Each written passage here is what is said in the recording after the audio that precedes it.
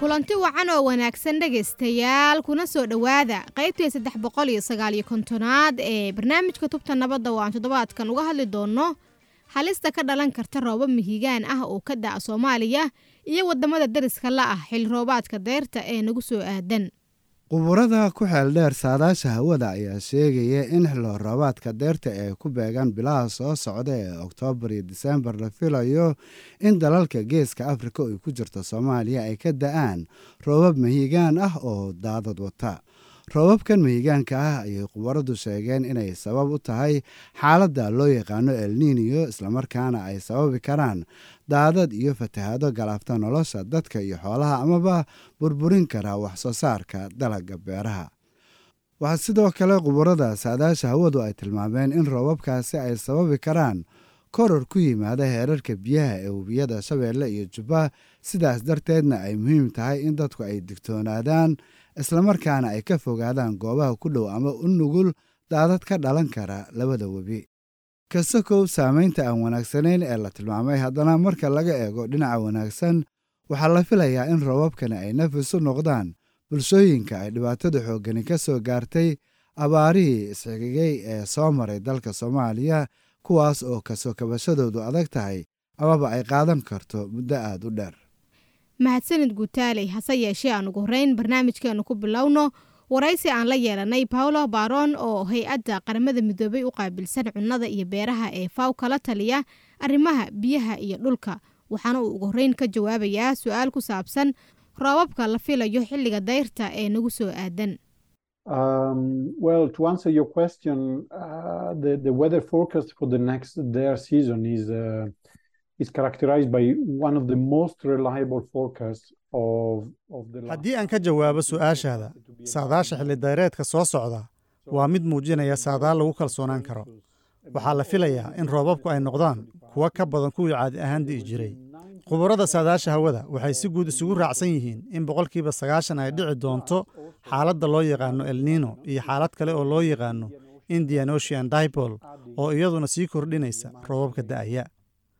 marka tani waxay sababaysaa xaddiga roobka ka sarreeya inta caadiga ah ee ka da'aya Soomaaliya iyo sidoo kale dhulalka ku yaalla bariga Afrika, gaar ahaan bariga dooxada Rift Valley.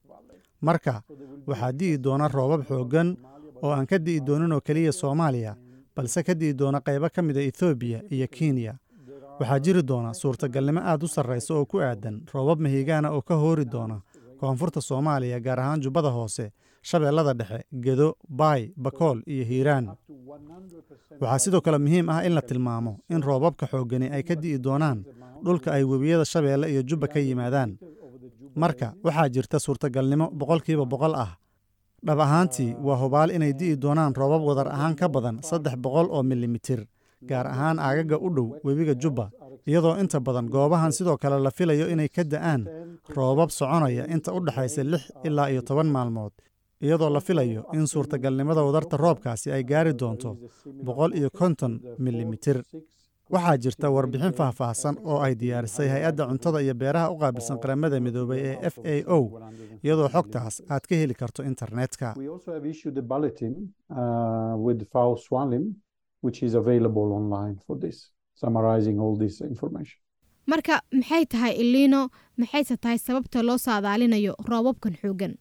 So an El Niño event is typically declared when sea surface temperature in the tropical Eastern Pacific rise to at least half a century. caadi ahaan waxaa xaaladda El Niño lagu dhawaaqaa marka heerkulka dhinaca bari ee oogada badda Basifiga uu ugu yaraan ka sare maro nus darajo centigrade ah celceliska caadiga ah.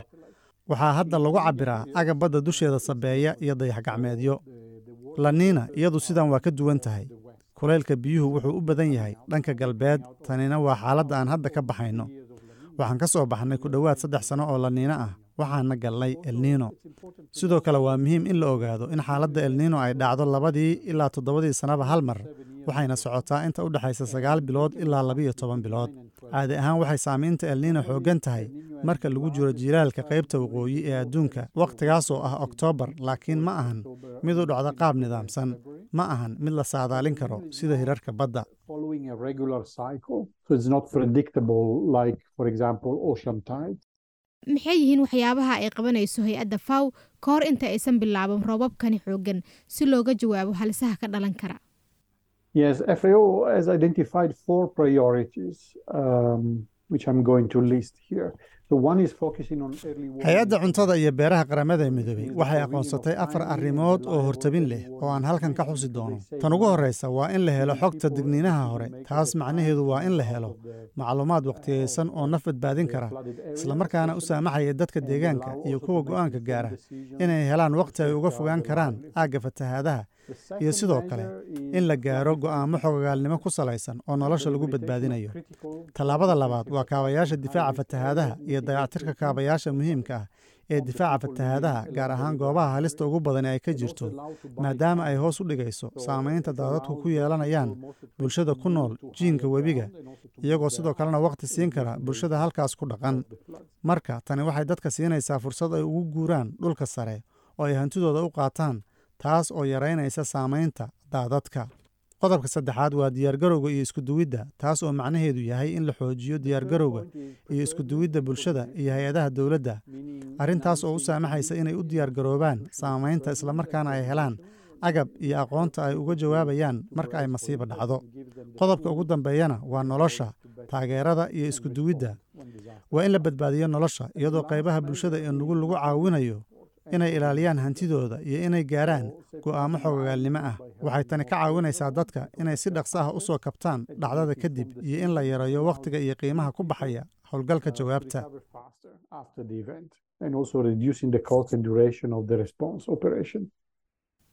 ugu dambeyn, maxay yihiin qaababka ugu wanaagsan ee bahwadaagta arrimaha bani'aadanimadu u adeegsan karaan macluumaadka aad soo saarteen ee ku aadan xaaladda El Niño iyo roobabkaba? Thanks for the question. I think there are 2 types of actions. One is in the short term, and one is the medium to long term. In the short term, we should collectively... Waad ku mahadsan tahay su'aasha. Waxaan filayaa waxaa jira 2 nooc oo tallaabooyin ah. Mid waa muddada gaaban, midna waa muddada dhexe iyo muddada fog. Marka aan eegno muddada dhow, waa inaan xoojinnaa diyaargarowga iyo hannaanka digniinaha hore.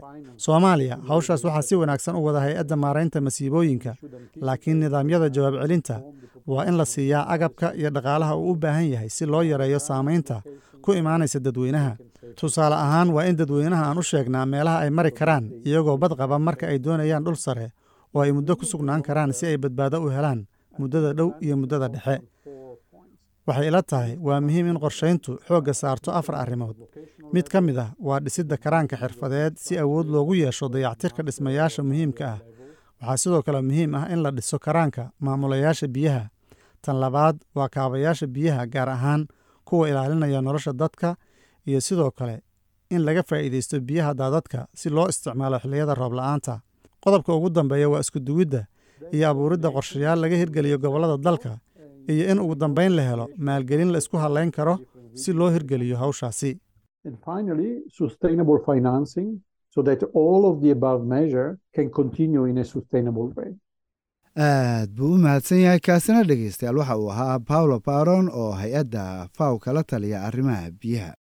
welina dhegaystayaal waxaad la socotaan qaybtii 359aad ee barnaamijka tubta nabadda oo aan toddobaadkan uga hadlayno halista ka dhalan karta roobab mihigaan ah oo ka da'a Soomaaliya iyo wadamada dariska la ah xil roobaadka dayrta ee nagu soo aadan. markana dhegaystayaal aanu gudubno waraysi aanu la yeelanay Qadar Sheekh Maxamed oo ah agaasimaha waaxda maaraynta halisaha masiibooyinka iyo bixinta digniinaha hore ee hay-adda maaraynta masiibooyinka, waxaana ugu horreyn ka jawaabayaa su'aal ku saabsan halista ay wajihi karaan bulshooyinka ku dhaqan webiyada agtooda. dhacdadaas waxay xambaarsan tahay Soomaali ahaan roob mahiigaan ah oo la filayo oo saadaashu ay hadda sheegaysaba in ay ka badan tahay 90% in ay dhacdadaasi dhacdo. roobkaas mahiigaanka haddaba waxay keeni doonaan fatahaado isugu jira fatahaad webiyeed iyo daadad markaa ka dhaca meelaha aan mareenka ahayn. waxaa ugu daran marka bulshooyinka ku dhaqan daafaha webiyada, kuwaas oo saameyn ballaaran ay u geysato. tusaale ahaan waa beeraley iyo xoololey dadkaasi, marka hantidoodii ayay khatar ku tahay oo ay khatar gelisaa oo mararka qaarkood ay baabi'isaaba fatahaadaasi markay dhacdo. sidaa darteed waxaan digniinaha aan soo saarina ay yani xambaarsan yihiin talooyin ah in laga sii baaraandego arrinkaas hadda kooda inagu soo hayo. waa mahadsan tahay. maxay tahay halista kale ee ay wajihi karaan bulshooyinka ku nool gobollada kale ee dalka, gaar ahaana dhinacyada markay timaado daadadka iyo cudurrada ka dhasha biyaha? fatahaadaha iyo daadadka keligood ma dhacaan, halisa kale ayaa jira oo la xiriira oo jaalla ah. halisahaas waxaa ka mid ah cudurrada markaa dilaaca mararka ay dhacaan fatahaadahaasi iyo daadadkaasi. dadka beeraleyda ah oo beeraha roobka u waraabiyo oo aan webiyada saarnayn oo kaleeto, faa'iida dhinac ay ka qabaan, dhinacna khasaare ka qabaan. faa'iidada ay ka qabaan waxa weeye in roobabkaas mahigaanka ah ay kaga faa'iideysan karaan beerahooda waraab, yacni inay ka samaystaan oo ay biyahaas meelo u diyaarsadaan biyo qabatin ah oo biyahaasi ay qabsadaan. waxaa iyana xusid mudan markaa in ay suurtagal tahay in roobabkaas mahigaanka ah aysan faa'iidaba u noqon, khasaare ay noqdaan oo ay biyuhu sagxadda dhulka iska qulqulaan. qulqulkaasina uu noqdo qulqul markaa aan wax istaajiya ama qabta aan lahayn haddiiba aan loo sii diyaargaroobin. magaalooyinka dhibaato ballaaran bay ku tahay daadadkaasi ku noqonayaan roobabkaas mahigaanka ay samayn doonaan. sidaa darteed dadka magaalooyinka degan waxaan ugu baaqinaa inay iyaga laftirkooda ka feejignaadaan arrinka hoosha inagu soo haya. haddii bulshadu ay degan tahay webiyada jiinkiisa, waa inay goor horeba meelaha buqaha ah oo ay filayaan webigu inuu ka fatahayo ay goor horeba iska awdaan oo iska daboolaan oo ay isticmaalaan jawaanada carada lagu shubo. bulshada intay isku tagto ugu yaraan in ay sii diyaarsadaan agabkii iyo gaadiidkii marka ay ku daadgurayn lahaayeen nafta iyo maalka labadaba.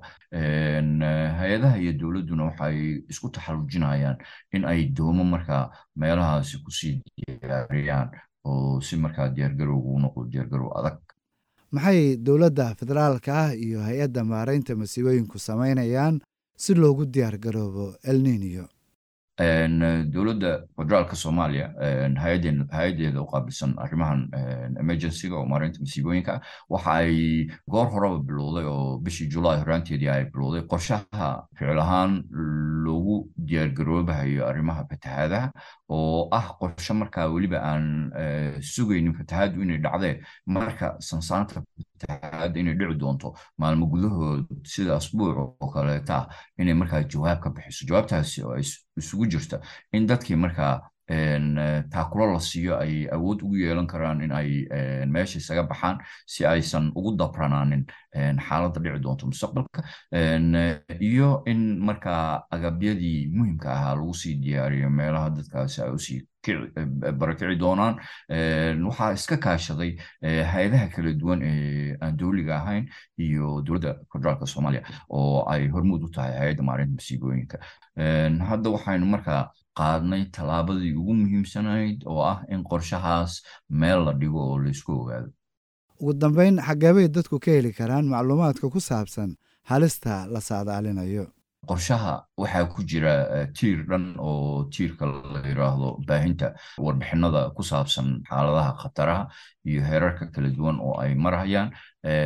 qorshaha marka waxa uu hagayaa oo ku hagayaa dowladda iyo hay-adaha aan dowliga ahayn labadaba in ay warbixinadaasi mariyaan marinada kala duwan oo warbixinada laga helayo sida raadiyayaasha, taleefanada xataa SMS ahaan in loogu diro oo fariimo lagu diro, iyo marin kasta iyo channel kasta oo aan isleenahay bulshada ayuu faa'iido u yahay oo warkaasi ku gaaraya waan isticmaali doonaa. mahadsantahay.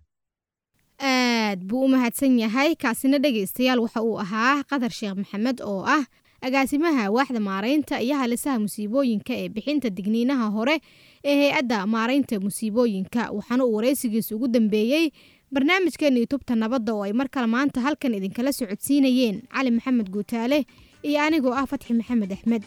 fadlan noo soo gudbiya aragtiyadiinna adinkoo noogu soo hagaajin kara barta aan ku leenahay Facebook oo ciwaankeenuna yahay tubta nabadda.